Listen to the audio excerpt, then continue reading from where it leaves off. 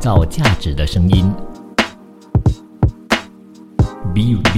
Radio。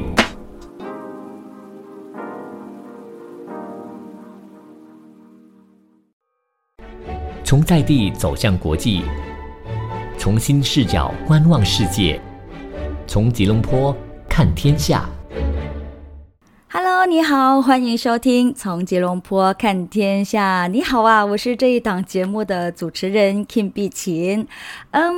今天请容许我稍微的感性一些的和大家以这样的方式来做一个开头哈，因为今天呢将会是从吉隆坡看天下的最后一集了。非常感谢大家在这3年以来的陪伴哈，不管你是从景家那一代开始留守着这档节目也好，还是自从我接手了这档节目之后继续的给予我力量给予我支持的您都好啊，都依然的要向你说一声非常感谢一路以来有您的支持。那其实这一次的告别呢并不是一个终点哦，在不久的将来呢，其实我们都会以一个全新的形式呢再次和大家见面的，所以还是非常希望哈，到时候呢也能够再一次得到大家的支持。那其实我自己本身呢也得非常感谢这一档的节目哈，因为从以前呢我一个并不太关心这个国家时事啊，还是在任何世界角落啊发生着的经济消息我都不太关心的，因为在可能当时还小吧，就会觉得说经济哈，哎呦离我还很远呢，没关系哈，反正哈买米啦买菜啦粮食啦，反正通通的所有东西都不用我付钱的，在那个时候还小嘛，对不对？所以就一听到这个经济消息就会转台可是到长大了之后呢才知道说，其实在世界各地所发生的任何事情都和你息息相关的，不管是从世界各国的最新的政策也好啦，甚至是气候变化的问题都好哈，其实都和我们摆脱不了关系的。这档节目让我智慧增长也让我呢看见了更大的世界哈。那作为今天最后一天了还是同样的要和大家分享全球的经济消息。那首先呢，我们来看看各国的最新的财政政策了那国际货币基金组织 IMF 呢就有表示到因为第一季度菲律宾的经济增长呢是比预期来的还要强的，而且呢今年剩余的时间的指标呢是积极的，因此呢 IMF 就上调了菲律宾2023年的经济增长前景。那该组织就预计今年菲律宾的国内生产总值 GDP 呢将会增长 6.2%， 而不是早先预测的 6%。 那么今年第一季度菲律宾的经济增长 6.4%。IMF 菲律宾的代表团的团长杰伊呢就告诉记者说那么强于预期的第一季度的数据以及第二季度的主要指标就表明了2023年需求和增长动力呢仍然还是强劲的。那国际货币基金组织也提到了菲律宾中央银行为降低通货膨胀而收紧利率的果断行动。菲律宾1月通胀率呢是达到了 8.7% 的14年来的最高点，那在过后的6月通胀率呢就有降到了 5.4%， 但是呢它仍然还是高于政府所设定的 2% 到 4% 的目标。与此同时呢，因为通胀放缓那菲律宾央行6月将利率维持在 6.25% 不变。 IMF 表示预计今年的平均通胀率呢将会放缓到 5.6%。那杰伊也有提到说菲律宾央行已经是果断收紧利率，并且呢降低通胀，而且他们认为收紧的影响呢将会使得通胀在明年初回到 3% 的左右的这个目标范围之内但是呢他说的通胀的上行风险呢可能会来自厄尔尼诺现象以及全球大宗商品的波动。另外他也有提到说菲律宾央行的长期收紧的立场呢对国内以及全球前景呢都是至关重要的，这也将防范潜在的资本外流仍然是一个重点考虑的问题。那么保持这个立场对于防范货币汇率过快贬值的风险呢也是相当的重要。那么我们再看看日本啊，日本央行在28日呢就公布了最新的利率决议，将关键短期利率呢维持在负0.1%不变。但对收益率曲线控制，也就是 YCC 的政策呢，调整了措辞，就说将灵活控制10年期收益率，允许长期利率波动幅度一定程度上超过正负0.5%。那简而言之呢，就是原本日本央行承诺，当日本10年期国债利率触及了0.5%的时候呢，将下场购买债券，将利率控制在0.5%的水平。而更新 YCC 政策之后呢，日本央行将会允许10年期日本国债利率在一段的时间之内呢超过0.5%，让在0.5%至1%内呢浮动。这不仅仅是有助于缓解长期被扭曲的日本债券利率的，也将在一定的程度上呢减少日本央行购买债券的负担，被普遍是视为日本央行试图扭转长期的宽松政策，转向货币正常化的一个前兆。那其实这也是2016年9月份引入 YCC 政策以来首次出现货币政策紧缩的信号啊。那么这一次日本央行的转向呢，也都代表着全球主要经济体中最后一家采取限制性政策的央行正式屈服了。那当中有一点值得注意的就是呢，尽管有18%的经济学家们预计到了这一次日本央行的转向比例呢是创下了2021年3月以来的新高，但是呢，日本央行对 YCC 的调整依然还是令到全球市场掀起了巨浪。那其实 YCC 呢，就是对国债的长短期收益率进行操控的金融政策，也是中央银行对特定的国债的收益率设定特定的一个目标值，让本来由市场无形的手来决定的价格，通过中央银行直接参与市场进行买入卖出。那么中央银行既当是裁判又当选手来达到这个收益率稳定在自己设定的收益率目标的一种货币宽松的金融政策啦。那经常都会听到这个 YCC 政策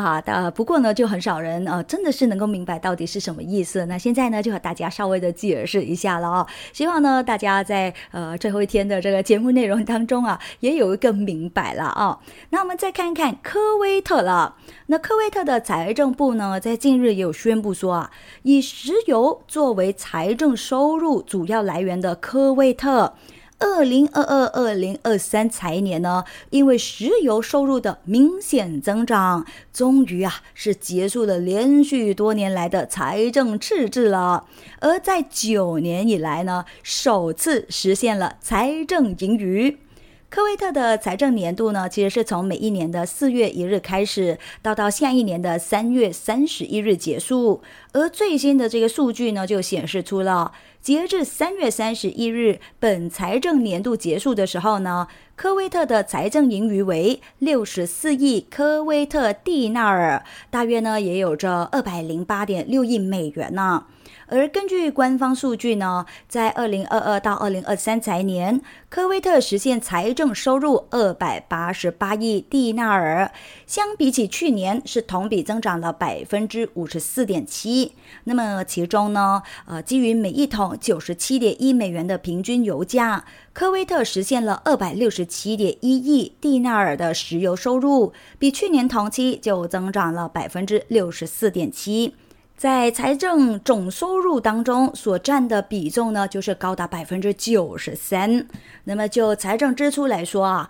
财政部表示了这一个财政年度之内呢，政府总支出为 223.7 亿蒂纳尔，比去年同期减少 2.6%。那么其中呢，政府职员工资支出达到 129.77 亿蒂纳尔，占据了政府支出的接近一半。而政府补贴呢是达到了 43.88 亿蒂纳尔，在支出总盘子当中占了大约20%。那其实早在2014年呢，油价下跌以来科威特的预算持续的出现赤字的。但是呢，随着去年俄乌战争所带来的油价上涨，科威特2022-2023财年的财政状况呢就出现了好转。那么结合石油部门的最新数据呢，在截至3月31日的财年，科威特的石油日产量均值是达到了 269.3 万桶，大约就占了全球总产出的 7%。创造价值的声音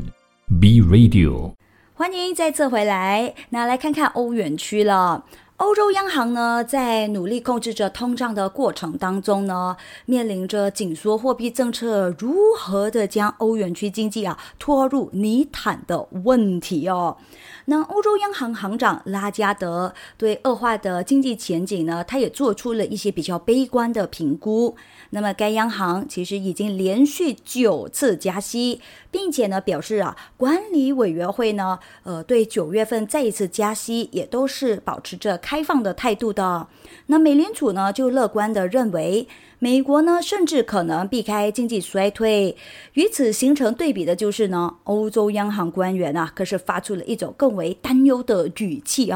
因为他们比以往任何的时候呢都更加的认识到了自己的这个行动呢正在如何的打击着经济活动。那么在他们权衡还需要多少紧缩措施来抑制着通胀的这个时刻呢，衡量对经济增长的影响又正在变得至关重要。Morgan Stanley 的首席经济学家，也是前欧洲央行官员艾森施密特呢，他就表示说8月底的另一组疲弱调查的数据，再加上来自通胀点的可能并不矛盾的信号，可能呢会让大家暂停所以总的来说呢，他们预计9月份加息至 4%，但是呢，这是一个非常接近的一个预测而已啦那么这个决定呢，其实也使得欧洲央行的政策设定和美联储是保持一致的。但是呢，各国央行所面临的经济形势又有着明显的不同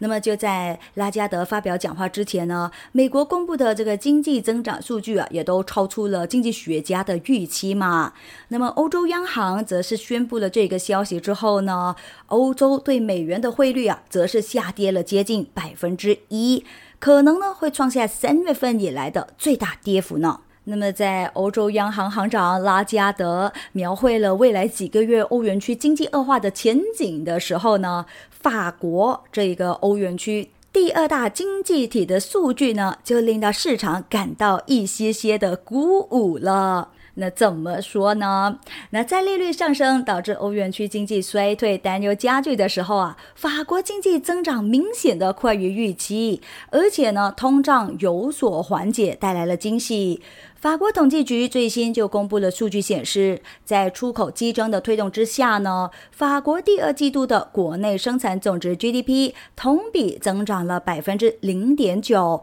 大幅超出了市场预期的 0.4%， 而环比呢则是增长了 0.5%， 同样的大幅超出了市场预期的 0.1%。那与此同时呢，法国7月份的 CPI 则是同比涨幅降到了 4.3%， 而调和 CPI 同比涨幅则是降到 5%， 为俄罗斯和乌克兰冲突以来的最低水平。那法国财政部长勒尔梅尔呢，将法国的经济表现形容为卓越的，并且呢也都肯定了政府对2023年经济增长 1% 的预测。他表示到出口和商业投资对经济增长的推动作用呢，首次超过了消费支出，所以这呢也确实是令到大家感到兴奋的一点了。不过德国的经济呢，虽然说摆脱了衰退但是呢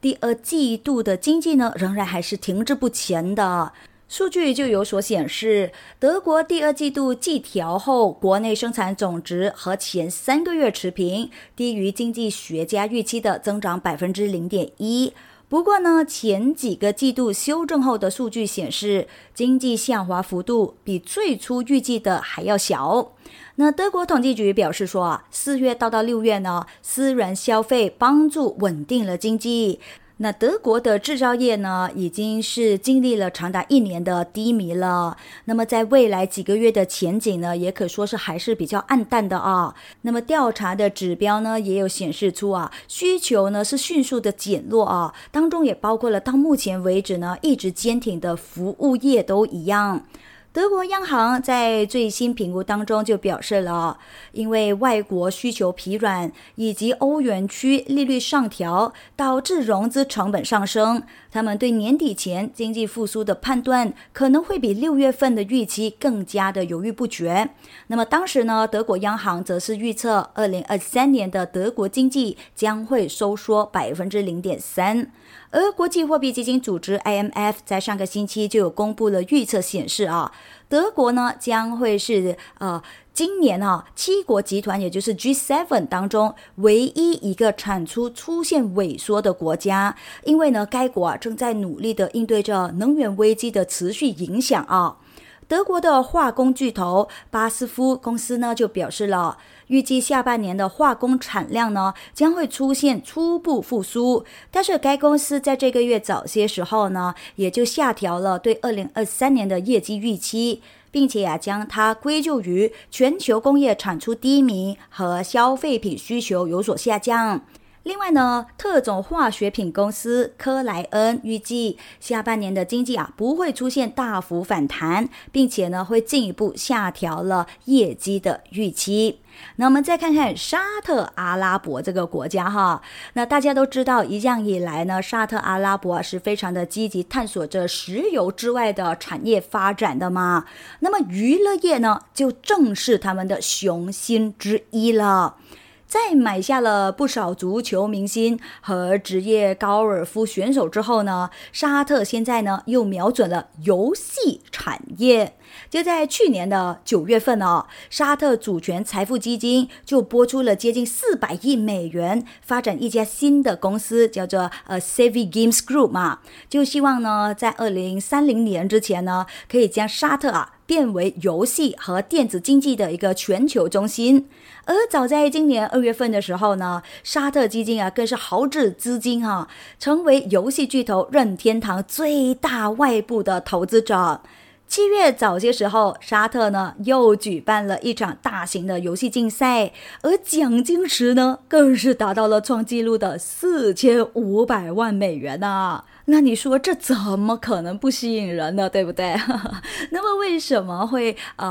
想要打造一个娱乐业呢？那根据报道沙特王储穆罕默德呢其实是一位狂热的这个游戏爱好者他也将发展游戏产业呢是视为他2030年沙特发展愿景计划当中的一部分。那么按照计划呢，沙特将会彻底改革他们的整个经济结构减少对石油的依赖，同时呢又会增加年轻人的就业和娱乐活动。那其实王储呢在 Savvy Games Group 成立的时候呢就曾经说到了，沙特正在利用着电子竞技和游戏行业还没有被完全开发的潜力，来实现沙特的经济多元化。那么目前呢，该公司是由行业的资深高管沃德所执掌的。那么他们的目标就是呢，向游戏行业投资高达390亿美元，并且呢，在未来的7年的时间之内呢，建立250家沙特当地的游戏公司，创造出39000个工作岗位。而在这个月早些时候呢，该公司也已经是花了49亿美元，完成了对游戏公司 Scopely 的这个收购了而他们是拥有着大富翁 Go 或者是这个星际迷航舰队司令部，还有漫威突击队等等的游戏的。所以换句话就是说呢，沙特阿拉伯现在呢好像是从这个石油大亨一转身呢就变成了娱乐强国了。那说到沙特阿拉伯还是得要提一提石油汽油这件事情了那汽油的价格呢，经常都会成为争论的话题因为呢，对很多人来说，汽油价格就和食物和租金一样都是必不可少的日常开支那么能源价格呢，也是导致全球通胀飙升的众多因素之一。纽约汽油期货最近呢就飙升到了9个月的高点，给市场呢带来了冲击波。而亚洲的汽油价格呢其实也在上涨当中。那因为炼油厂意外的停运，再加上呢美国墨西哥湾沿岸以及新加坡等等这些主要储存中心的库存呢是低于往年同期的水平，所以全球的汽油市场呢已经是相当趋紧了。那尽管原油期货今年以来的变化幅度不大但是呢美国汽油期货同期却是上涨了20%以上。那汽油价格的回升呢也可能会令到包括了美联储在内的各央行呢感到头疼了。创造价值的声音 B Radio，欢迎你继续留守着从吉隆坡看天下虽然说今天是最后一期但是呢 Kim 依然还是呢和大家来分享着全球所发生着的经济消息的，一点都不落下的那我们看看在美联储进行着40年来最激进的加息之后呢，专家们呢一直都在围绕着美国的经济是否正在面临着衰退进行着激烈的争论的。那么他们在预测当中呢也使用了各种各样的指标，从就业市场的数据到债券收益率的曲线。而一个相当另类的指标呢就是纸板箱的出货量你可能会好奇为什么那虽然说这个纸板箱看上去呢似乎是毫不起眼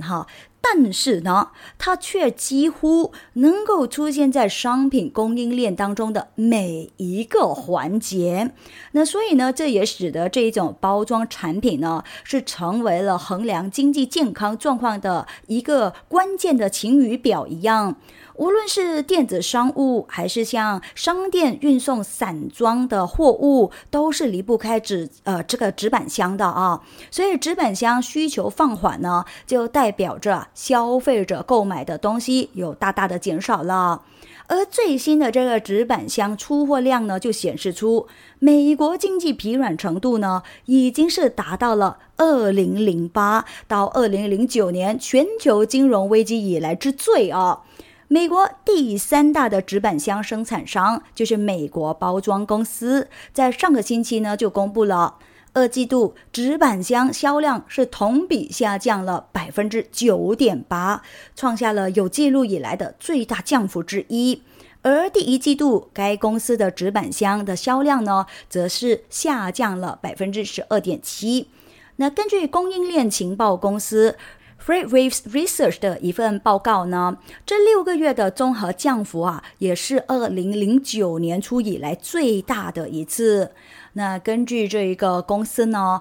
纸板箱出货量的前景呢，仍然还是不太明朗的。随着地区银行收紧了贷款，政府紧急食品券福利成为了过去，联邦学生贷款支付呢，也将会在10月恢复。美联储继续收紧货币政策来对抗这通胀，所以他们呢也都不确定什么会导致纸板箱的需求才会有所改善呢？那美国的房地产又是一个怎么样的情况呢？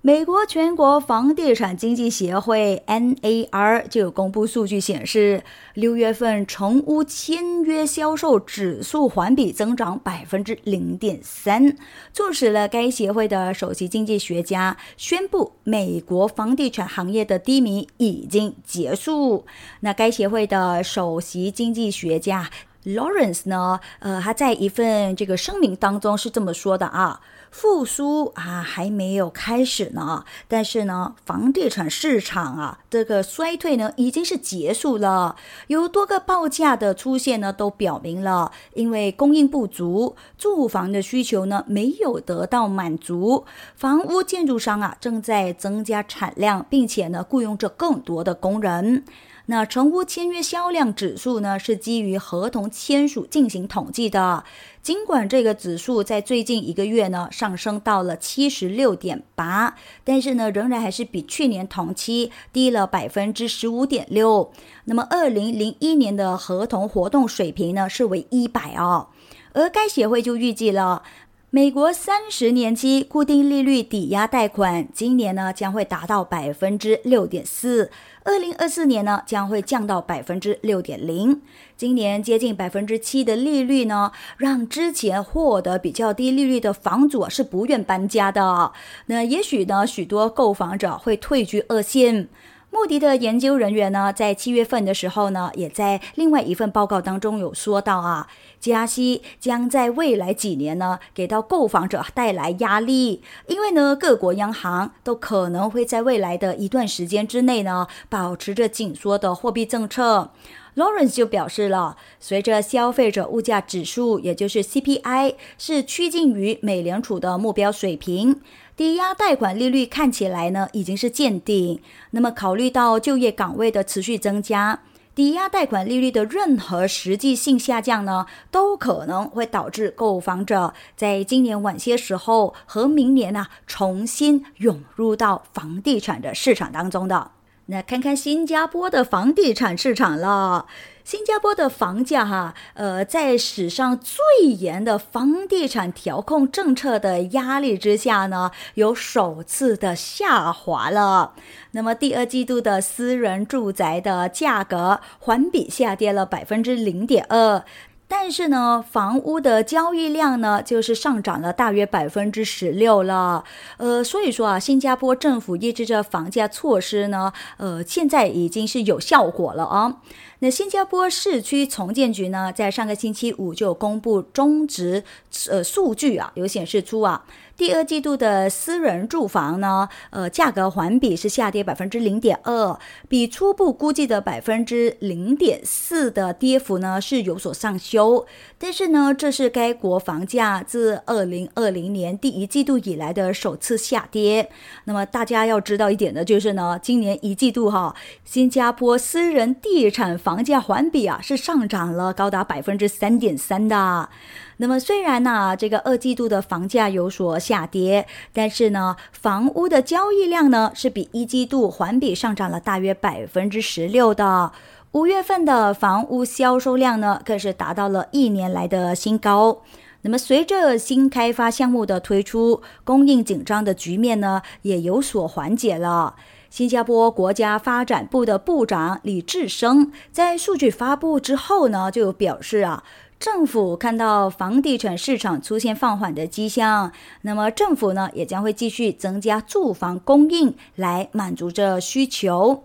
那新加坡的房地产的热潮呢，其实也都波及到了公共住房的市场。住房发展局的二手房的价格指数呢，在二季度也都创下新高，比一季度上涨了 1.4%。Morgan Stanley 的分析师呢，就认为房价增速放缓呢，其实只是一个暂时性的而已那么预计今年下半年，新加坡的房价呢，还会继续上涨的。那很多朋友们都说哎呀，你把你的资金你把你的这个资产全部放在一个领域当中其实这样子是不对的你应该分散投资。那么有很多人呢，都会选择炒房。那对于 Zara 这个品牌，我相信大家一点都不陌生，对吧？它是一个快时尚品牌嘛，然后呢，性价比是相当高的那相信呢，很多年轻朋友们呢，都穿着他们家的衣服。那其实Zara 的创始人也是 MNC 奥特加，他不只呢懂得服装行业的，他同时呢也懂得其他的行业，并且呢将触角朝向多元化发展。他更在全球呢拥有着价值不菲的房产的。那么奥特加在退休之后呢，他就投资全球的房地产而他的家族投资公司Pontegadia 就报告说到去年他的房地产的投资组合的价值就飙升了28亿欧元，达到181亿欧元了。哇，可说是这个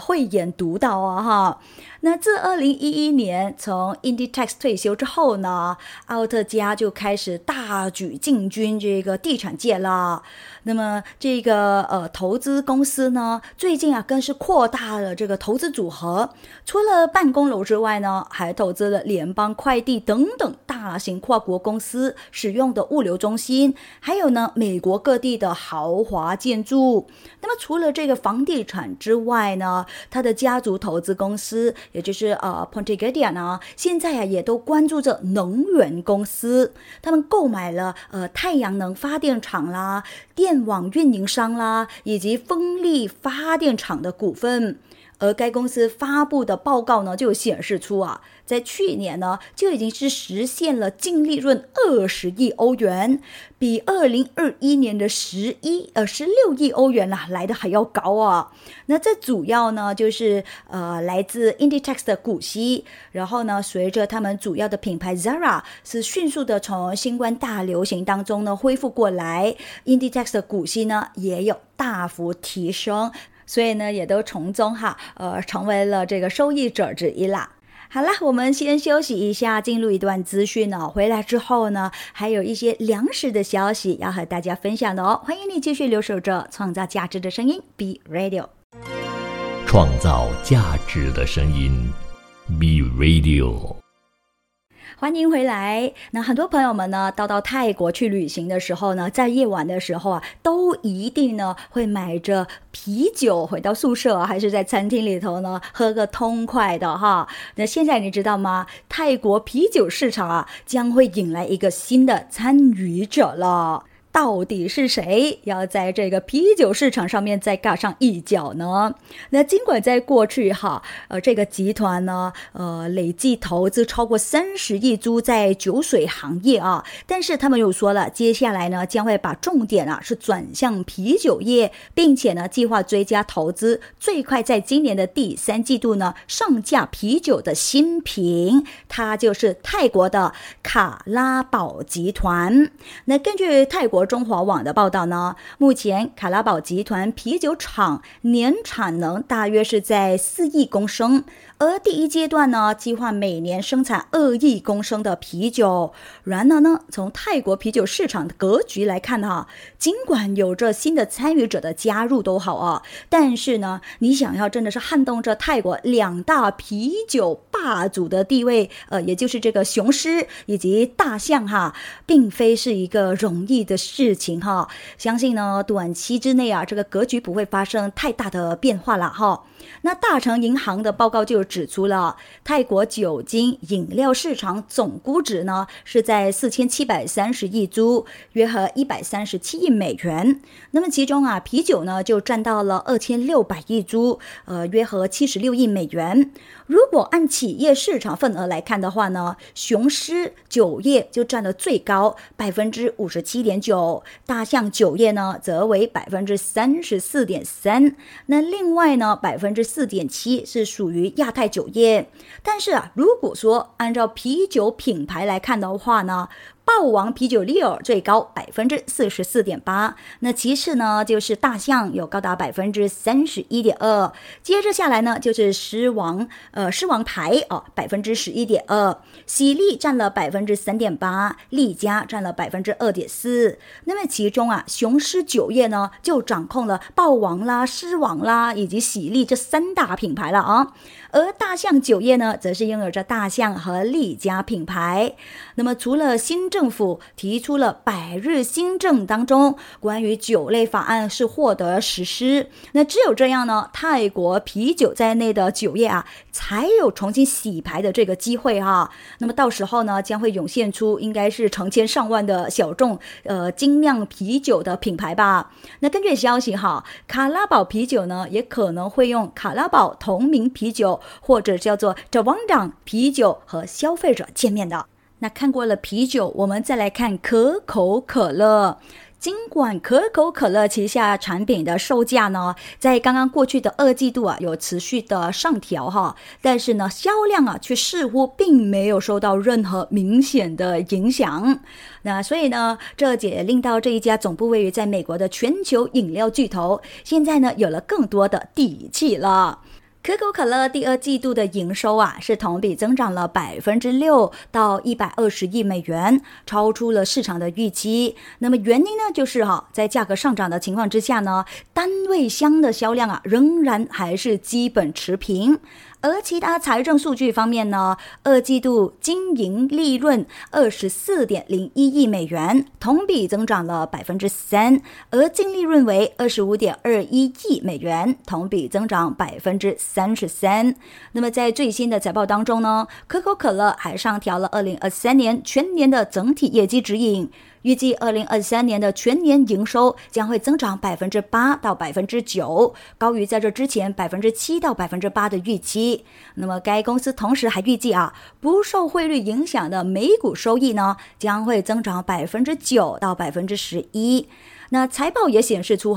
亚太、拉丁美洲市场的增长呢，也都抵消了欧洲、中东和非洲市场的销量下滑，所以这表明了这些市场的消费者呢，是正在接受着价格上涨这件事的。在过去的2年的时间可口可乐呢，其实一直都在提高饮料价格来应对这成本上涨的。那么该公司也预计今年剩余的时间呢，有一些部分地区的饮料价格也都将会继续上涨。那么当中值得一提呢，随着消费者转向更便宜的品牌和自有品牌的产品，在日益开始凸显的生活成本危机当中，有一些美国消费品的公司呢，其实已经是难以维持销量了。就比如说联合利华以及力洁时，在上个星期呢都已经有所报告了这个销量呢是有所下滑的。那么其中呢，欧洲的情况呢就是最为严重。那可口可乐的首席执行官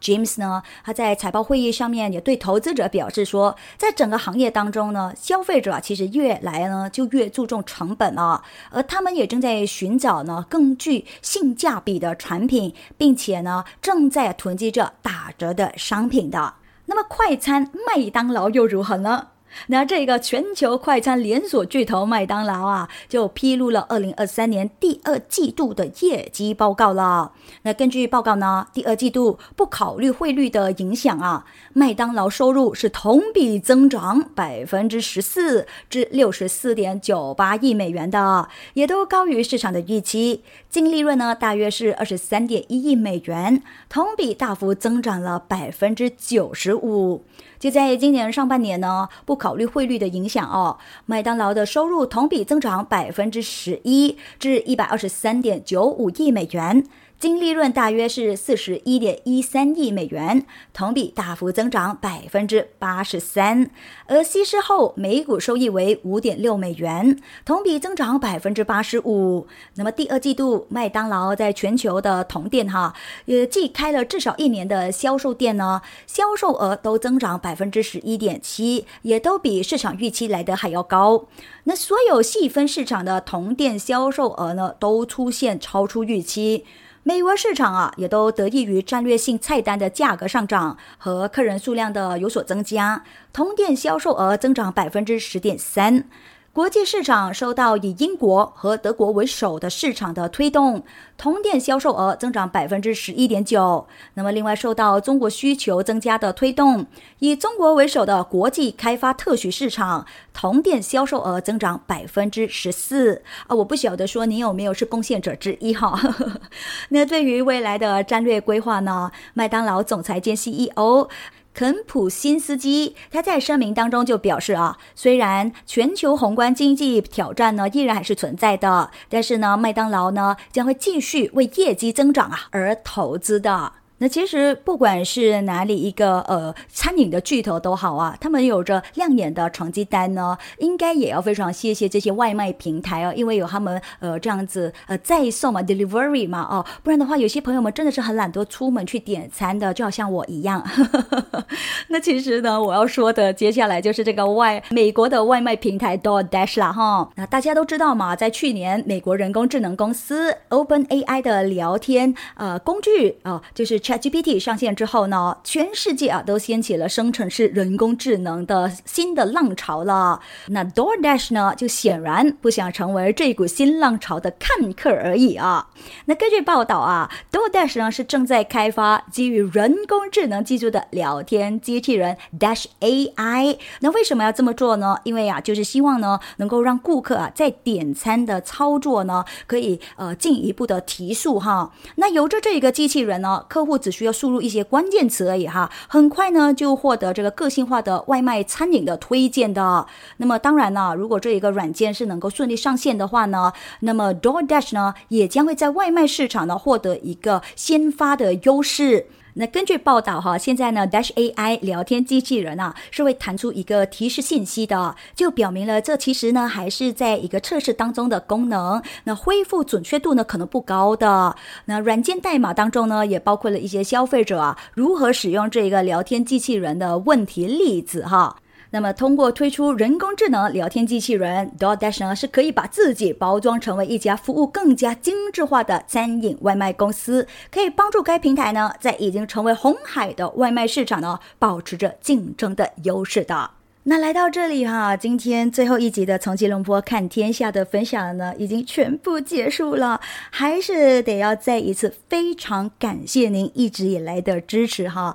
那虽然说这档节目暂时是告一段落了，但是呢大家如果想要追踪我的状况的话呢，可以看看我最近啊在拍剧的时候啊有些什么样的有趣的事情的话呢，请大家可以赶快的去追踪我的 IG KYM0303， 或者呢去到 Facebook好，大家只要 type 下Kim 碧琴 KYM 碧琴王柏石钢琴的琴就可以找到我啦哦。最后祝大家哈，不管是在哪一行哪一业呢，都有着很好的发展，然后呢身体一定要健健康康，祝福大家，感谢您的支持，我是 Kim 碧琴，我们后会有期，拜拜。